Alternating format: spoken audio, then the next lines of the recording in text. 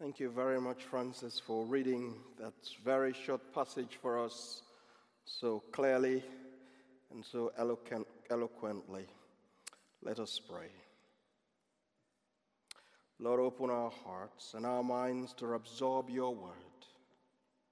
In your word, we find the way to your kingdom, the truth about your kingdom, and the promised eternal life of the kingdom. God the Father, the Son, and the Holy Spirit, 3 in 1, 1 in 3. Hear our prayers made in the name of your Son, Jesus Christ, our Lord. Amen. Well, again, I say thank you very much, Francis, for reading that passage for us. It's going to be a short message. So what I want us to do, let us try and picture the scene in this passage. Let's create the imagery of what's going on in this passage. A visiting preacher was in town. He's been invited into the synagogue to teach the Word of God. The visiting preacher is there teaching the Word of God, and right in the middle of his teaching, he stopped and he healed a woman who was unwell, bent over. The people went, "Wow, this is great. A miracle in front of our eyes. This must be a different teacher. He's just healed a woman." Wow, they were excited. And while that excitement was going on, the minister in charge of the synagogue was not having any of that.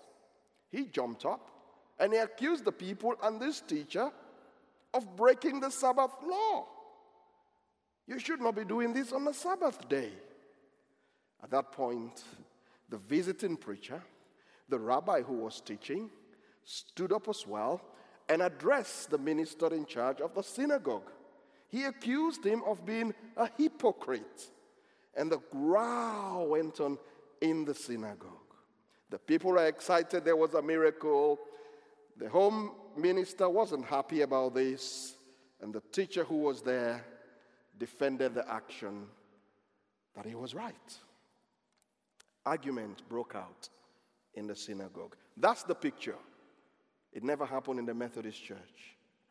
We don't argue in church. If we have a problem, we take it home and we find a way to address it. But not in the synagogue on that day. An argument has just broken out. Jesus, the rabbi, made a case that the Sabbath was given for people to have rest. He made a case that the Sabbath was given for people to be restored, for people to be healed. He claimed that he hasn't broken any law. Rather, he's just exposed the strict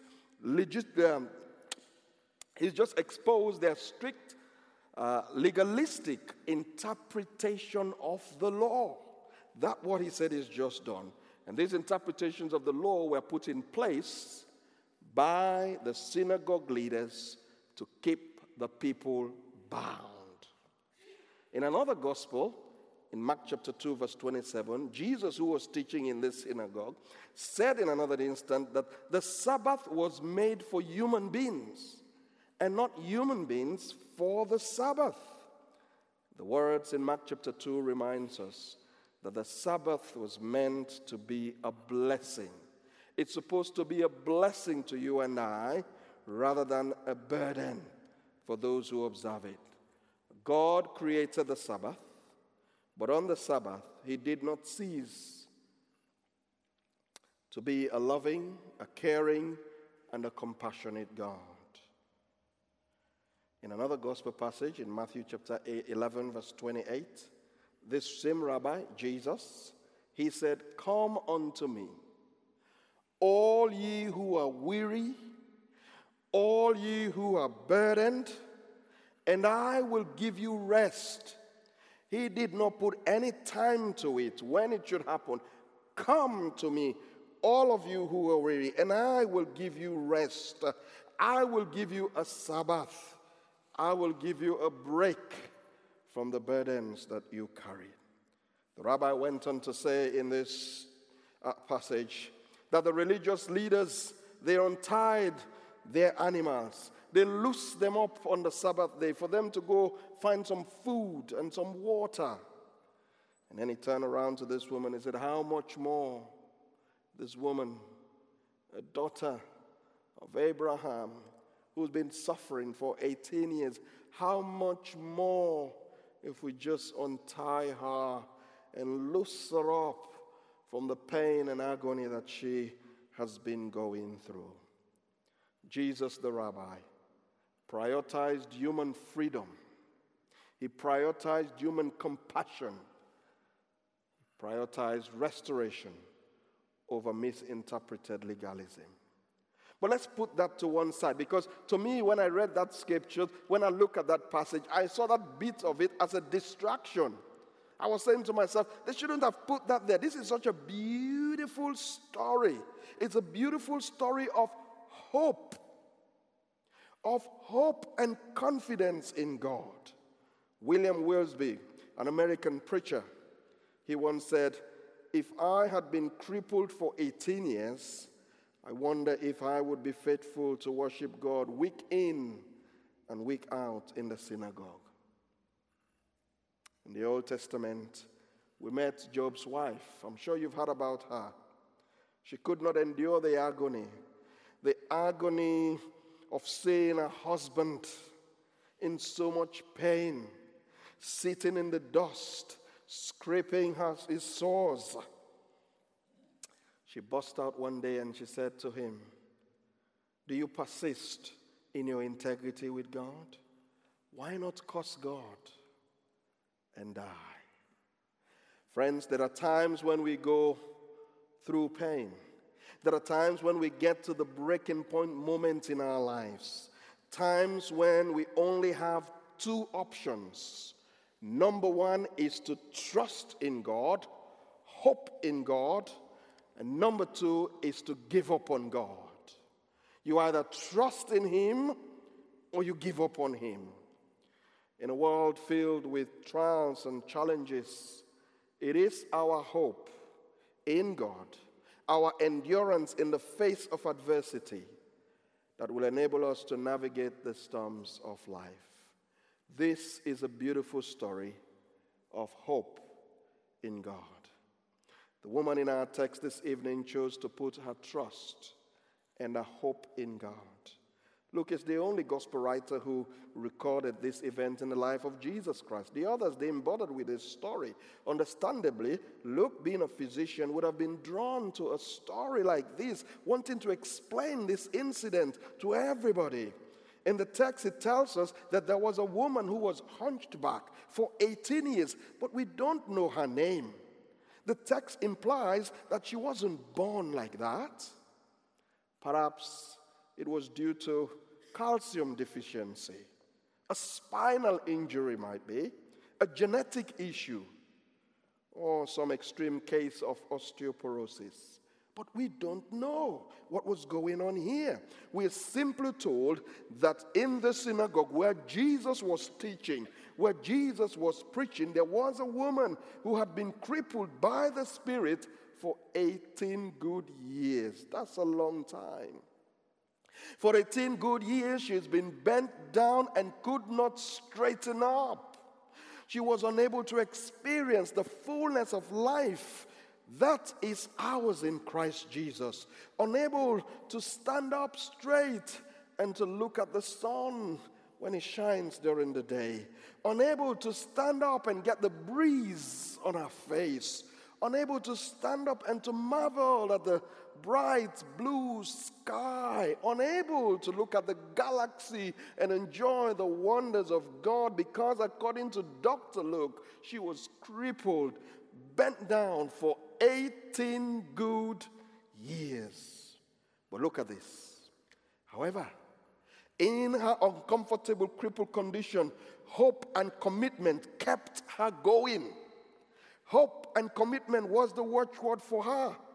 Like fuel in our cars or a charge on our electric car, we always need something to keep us going. What keeps you going is the question this evening. For this woman reading this text, hope and commitment kept her going. She was at the right place at the right time in the synagogue where Jesus was preaching. And I want to assure you tonight, you are at the right place at the right time, a place where we're calling upon that same rabbi who was teaching in this passage that we're looking at this evening. That same God who is able to heal is the God that we have come to tonight. You haven't come to listen to me or to listen to Allison or to listen to Charlie or to enjoy the music. You have come to that same God who was teaching in this synagogue. That same God is here because it says where 2 or 3 are gathered together in his name, he is in the midst of them. So tonight he is here. And because he is here and you are here, I assure you, you are in the right place at the right time.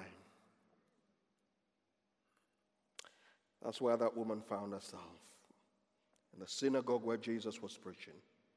And on that particular day, she had an encounter with a teacher, an encounter with a rabbi.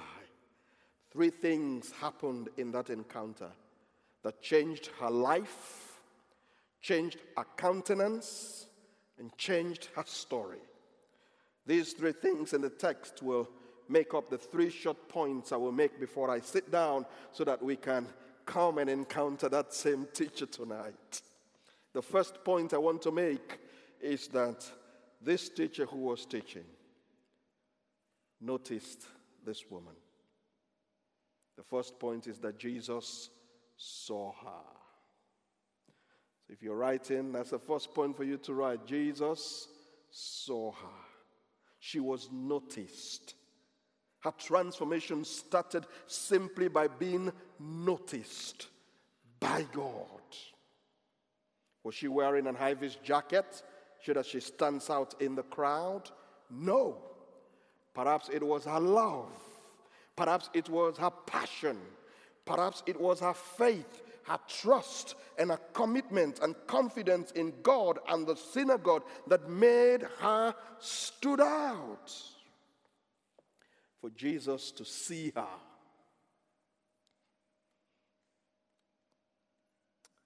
Friends, God sees our hearts. He knows what's going on with you already before you got here. He knows your heart. And he honors your love. He honors your faith. He honors your passion. He honors your perseverance, your trust, and your commitment to him. After 18 years of pain and agony, she could still find time to worship her Maker. She kept coming to the place of contact, being in the church, being in the synagogue, being in the presence of the Lord strategically positions us for God to see and to notice us. So don't give up. I know you say, I come here every evening. I come here every Sunday evening. I come every Sunday morning. I'm fed up. I've done this all my life. Don't give up. Keep coming. Keep trusting in God, because God's time is always the best. Jesus saw her after how many years? 18 good years. I ask you the question this evening. How long have you been waiting for healing? How long have you been crying unto God for healing? This story gives us hope. Hope in God. First, he saw her. My second point is that when he saw her, he summoned her. He invited her. He called her. He beckoned her. Come to me. The woman in our story this evening received a call, and she responded in obedience. When you have been in the synagogue for that long and you've been unwell 18 years, which is a very, very long time to be in pain, familiarity becomes an hindrance. She may have said to herself, I've been invited so many times to come forward.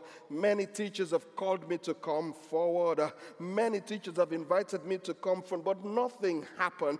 I am not going at the front today. But she overcame that familiarity barrier. She got up, perhaps with all eyes on her because of her condition, all eyes on her because of her mobility. But she shamelessly made her way to Jesus, the caller. How would you respond tonight when that altar call is made for you to come? Not to Allison, not to me. How will you respond when that altar call is made tonight to come to that same Savior who was teaching in the synagogue on that day? A woman who suffered 18 years got her healing. How would you respond? At times, we are like a mobile phone in the silent mode when God is calling us. The call is coming in, but we don't hear it because we are on silence. When blind Bartimaeus was called, initially he could not hear the call because it was too noisy. What is preventing you from hearing that incoming call from God this evening? Is it the silence or is it the noise? The hunchback woman was alert. I'm asking you tonight, are you? Are you alert so that you respond when that call comes in first time, immediately? Other times we hear the call, but we are too busy with the things of the world to respond to the call from God. So God's call in our lives goes unanswered. It becomes missed call. You have missed a call from God because we've been busy with the things of the world, so distracted that when that call comes in, we miss it. And sometimes we do hear the call and we respond to the call, but we debate with God. God, you've got the wrong number. You've got the wrong person. You shouldn't be calling me. I am not good enough. I don't think I'm in that place to even come to you. I can't do it. I am too old, too young, too busy. I can't. But this evening I want us to take our cue from this woman. She responded promptly to the call of God. She responded in obedience. Jesus saw her. Jesus summoned her. And the third point is right there in the text that Francis read for us this evening. Jesus said to her. Jesus communicated with her. Jesus assured her of healing, of freedom, and release from captivity. In verse 12 of that reading, he said to her, "Woman, you are set free from your infirmity." Then he put his hands on her, and immediately she was straightened up, and she praised God. Immediately. Hallelujah. The bent is straightened up. Jesus touched her, and she was healed. I ask you tonight, what is it that is bending you over? Is it a blood disease? Is it a bone disease? Is it cancer? Is it lungs? Are you talking about some kidney issues here? Heart disease? Skin disease? Depression? Anxiety? Mental health? Whatever it is, Isaiah the prophet declares that by the stripes of our Lord and Savior Jesus Christ, we are healed. Somebody say amen to that. By the stripes of Jesus, we are healed, Isaiah declares. Jesus saw the bent of a woman. He called her, and he said to her, "Woman, you are free from your ailment." When the Son of God sets you free, you are free indeed.